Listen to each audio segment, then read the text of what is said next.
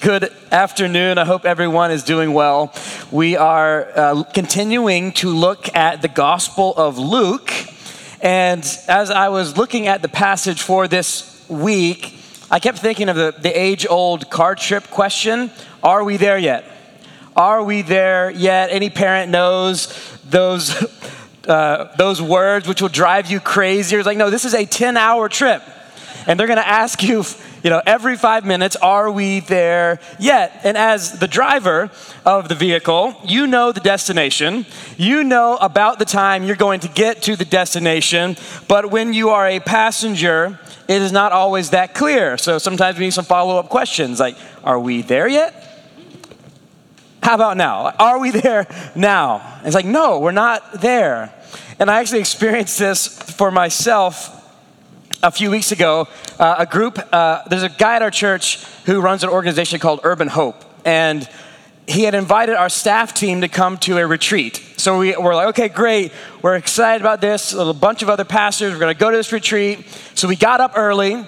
We were going to drive, make sure we get there on time. It was the day a couple weeks ago of the nor'easter. It didn't really hit us very bad, but in New Jersey it did. So we got in the car early. We got on the road trying to be on time. We're driving through New Jersey. It's pouring down the snow. And I kind of thinking in the back seat, like, are we there yet? And we keep going. We get into the hills of Pennsylvania. And I think, like, my stomach starts to feel a little queasy. I'm getting a bit car sick. I roll down my window in the freezing cold. I didn't do that. That's not a thing anymore. I roll down the window. I'm like, guys, I don't feel so good. And I'm thinking, like, are we there yet? We pull into the retreat parking lot, and there's about 2 cars there.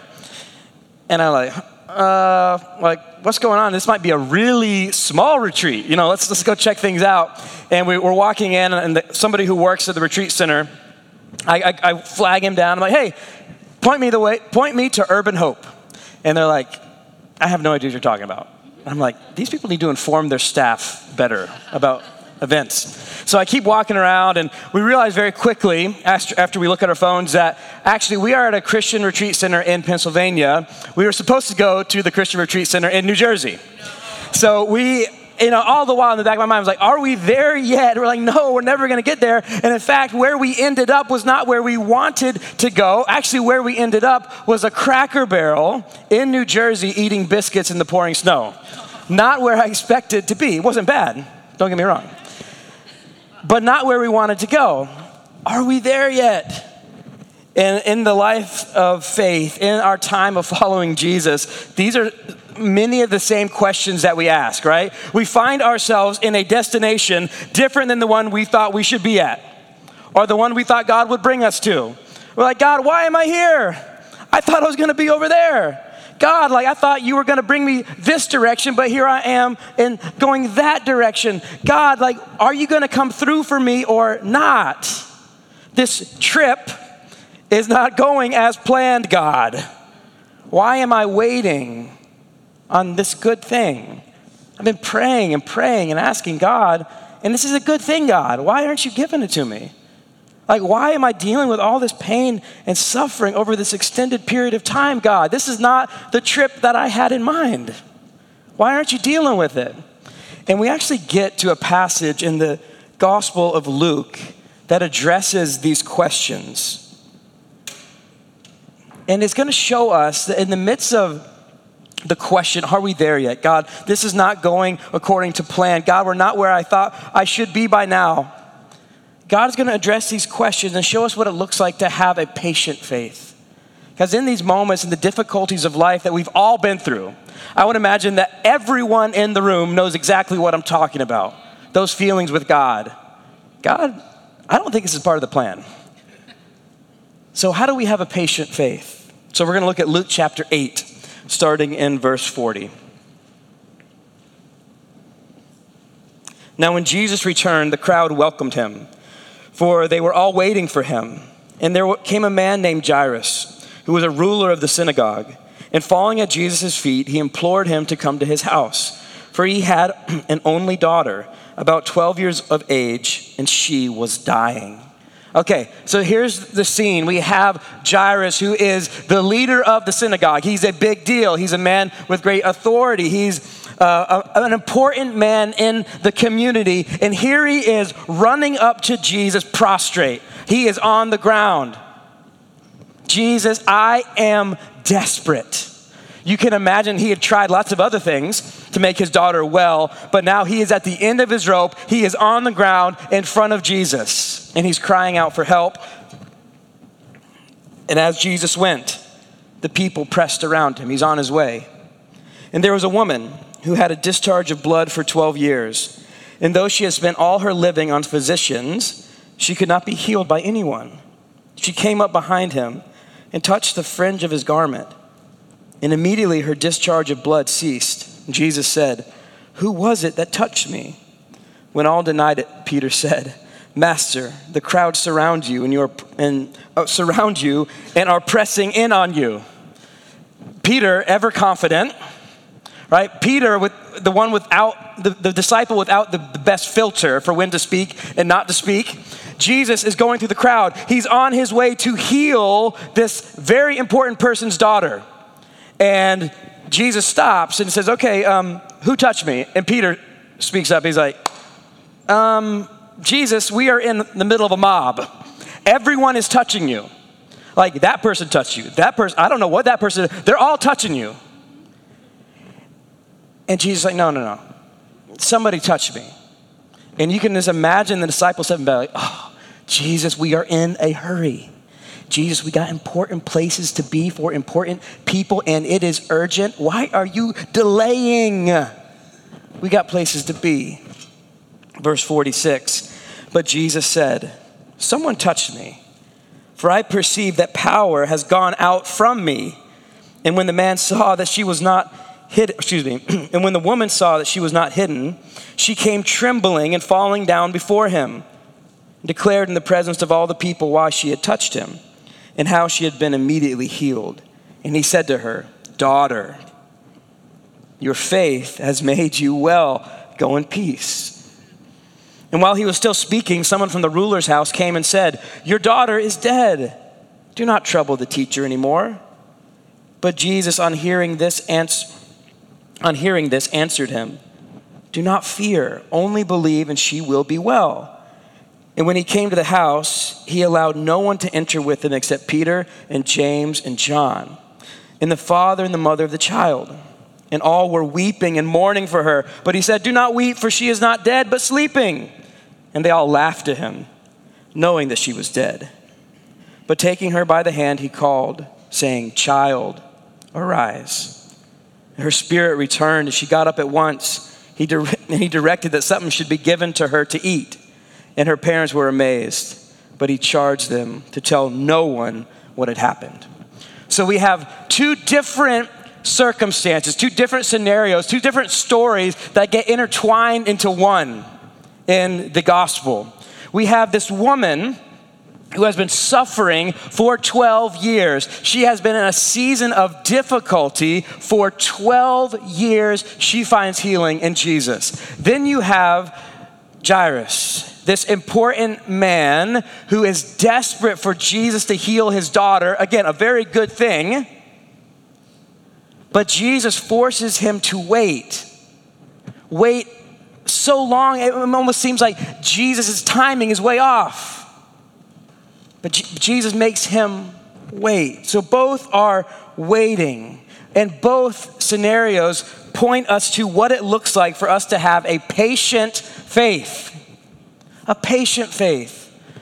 Not one where, we expect everything right now when we want it. That is the world and the culture that we live in, but it's not the faith we see in the scriptures. What we see in the scriptures is that long obedience in the same direction. Man, this might be slow.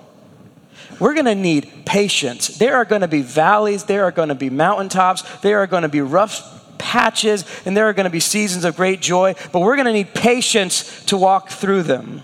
So I want to point out three characteristics of a patient faith from this text. First, a patient faith turns to Jesus in trouble. A patient faith turns to Jesus in trouble. In the first healing, we have the woman. Again, she had been suffering for 12 years with a physical problem. But the text makes it clear that there was more to the issue than just her physical problem. Her physical problem had created a financial problem. This is not uncommon to us today, right? You have a physical problem, you spend all of your resources trying to get well from that problem, and you go broke. And none of the doctors were able to fix the problem. So a physical problem led to a financial problem. Then the physical problem led also to a social problem and a spiritual problem. Because she had this flow of blood, it made her ceremonially unclean, which means she would have been ostracized from her faith community, from her people. She would have been cut off from the worship of the people of God. She would have been isolated and separated for 12 years. Can you imagine? We got a taste of it in the pandemic, didn't we? Just cut off. The pain of that. She did it for 12 years. And the text just wants us to see that. Like, yeah, it was a physical issue, but it was a financial issue. It was a social issue. It was a spiritual issue. And underneath it all, she was living with this baseline of shame. What is wrong with me? That's likely why she didn't want to come out. You know, other times in the gospel, we see people waving their arms and screaming, "Have mercy on me, Jesus. Look at Jesus. Look at me. I'm coming in through the roof, Jesus." Not this woman. She had the shame. She's like, what if I can just like hang out on the side of the crowd, get just close enough just to reach up and just graze the edge of his garment. You know, I don't want to make myself known. I don't want anyone to see me. I want the miracle and I want to get out.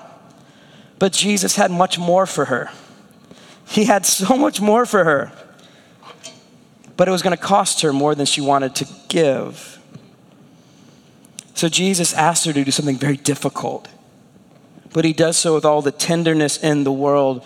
He says, hey, would you step out from your hiding?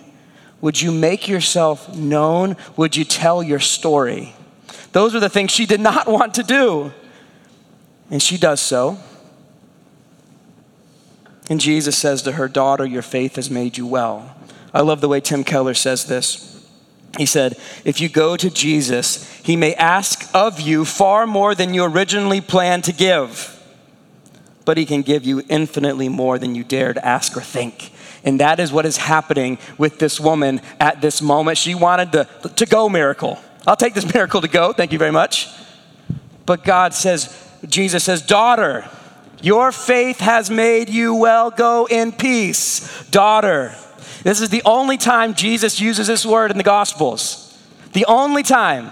Daughter. This is a relational word. This is an intimate term. This is a term of endearment. Daughter.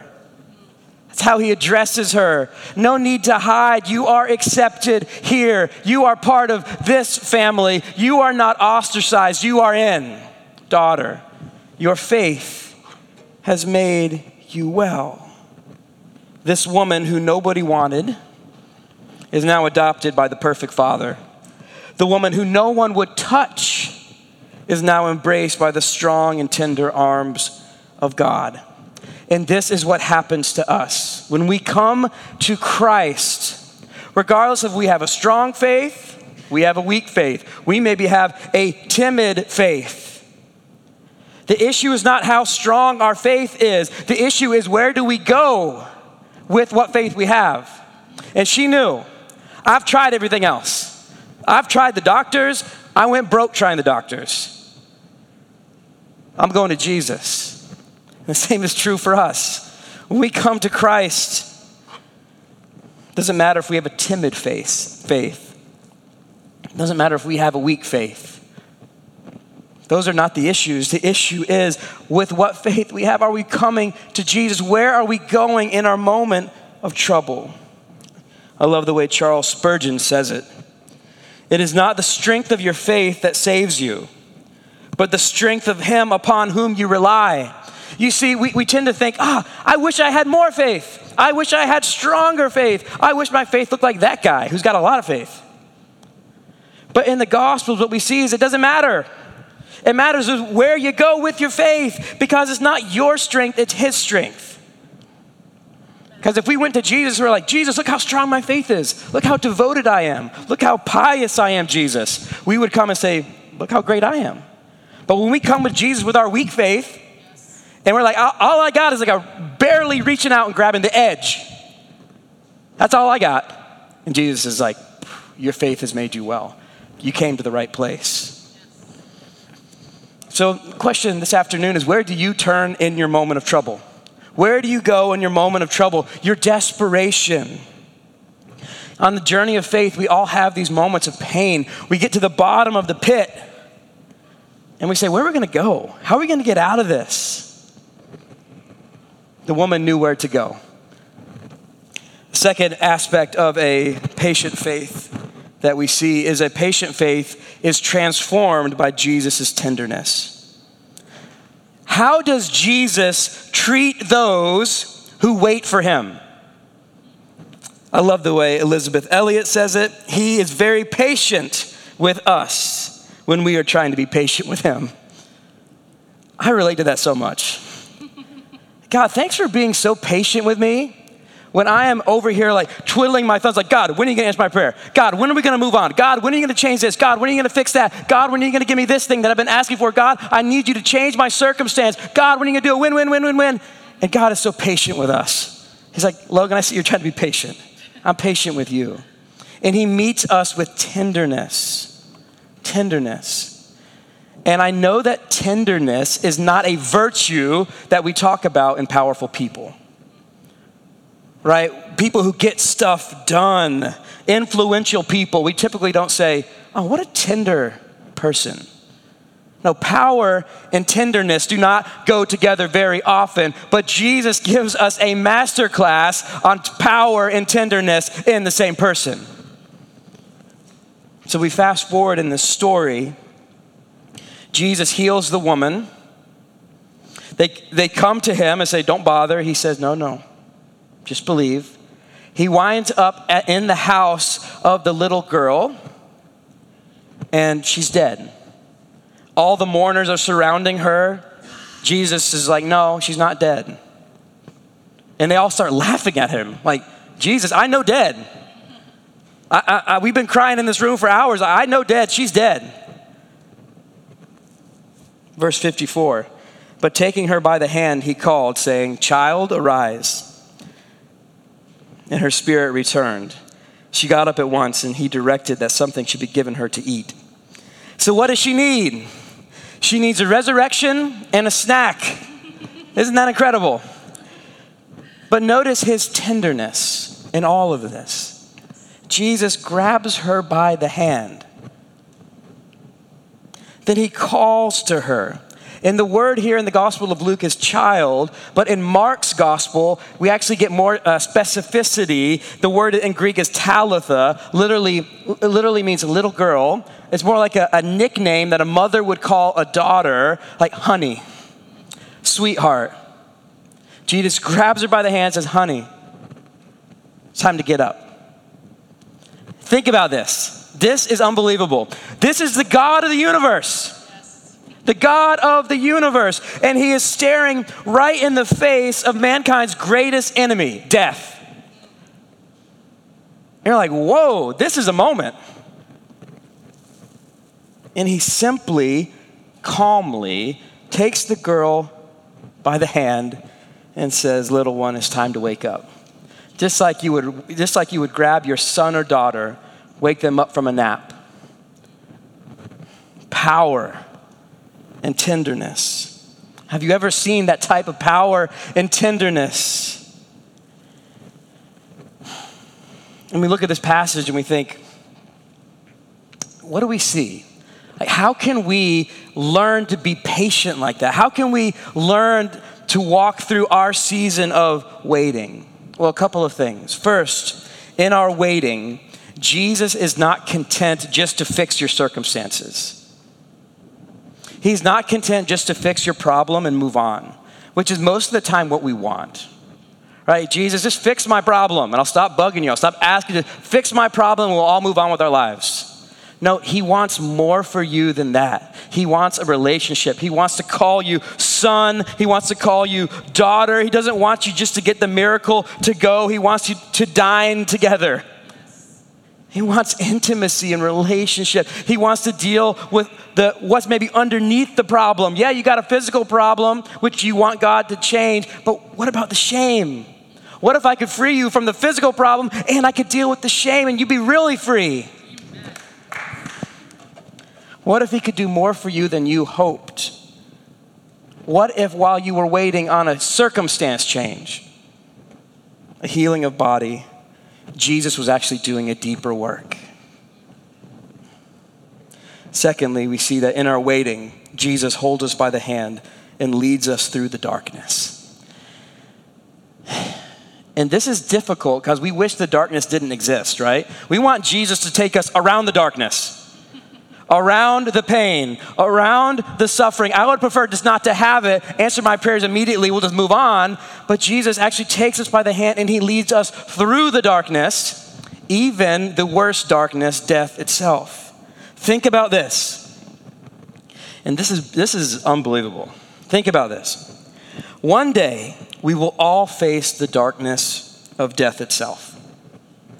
But if we know Christ, that death leads to a resurrection where he will take us by our hand and he will say to us, little one, it's time to wake up. And he will lead us in a glorious resurrection and hopefully we get a snack. So, amen. You see his tenderness. You see his power that's available to us in our waiting. Believe me, this is me recently. At this weekend, sitting in my room, God, why? I don't understand this, God. Why did you do that? I don't understand it. But I think in that moment, he wants more for us than to say, okay, I'll fix it, Logan. You move on. No, he's like, I want to know you I want you to know me as son, me as father. Can we walk through this? I'm grabbing you by the hand. Let's go. Third, a patient faith. Trust Jesus' timing. This is the part that we struggle with. The timing. So let's look closer at Jairus. Because if there was anyone who had reason to question Jesus' timing, it would have been Jairus, right? We had an urgent situation on our hands. Very urgent. Life and death situation, Jesus. We are running for a healing right now, and you stop. You stopped, and you ran out of time, and my daughter died. Can you imagine how Jairus felt in that moment? The guy runs up and says, verse 49, your daughter is dead. Don't trouble the teacher anymore. So if there was anyone who would have thought, okay, Jesus, I thought you were something that you obviously aren't. Jesus, I thought you were going to come through for me, and you didn't. Jesus, you ran out of time. I thought you controlled time. I thought you were above time. But Jesus, I don't understand this. I am out. I am out, Jesus. No more. My heart can't take it anymore. Maybe you felt like that. A moment where you felt like God didn't come through for you on time. But look what Jesus says. He says, do not fear, just believe. In other words, now is not the time to abandon your faith.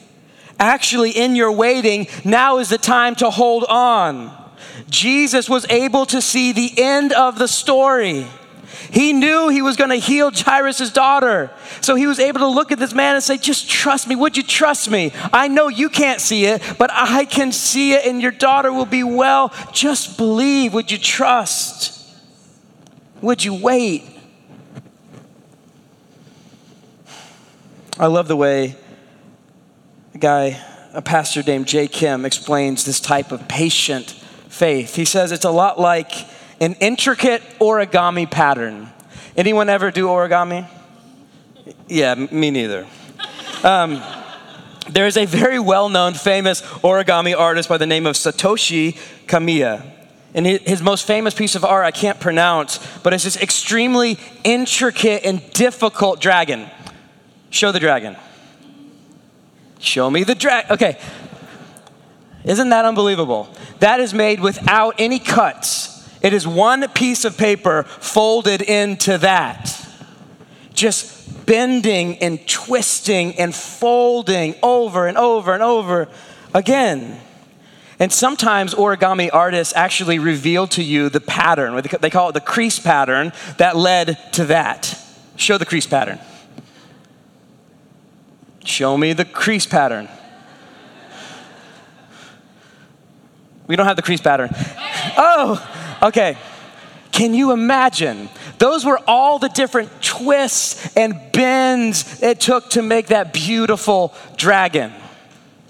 But can you imagine if we were to just take one section of that, and that was your life, right? Okay, God, the master artist, is making something beautiful and extraordinary, but you are in the middle of that mess. How does that feel? That does not feel good. God, why are you twisting me that way?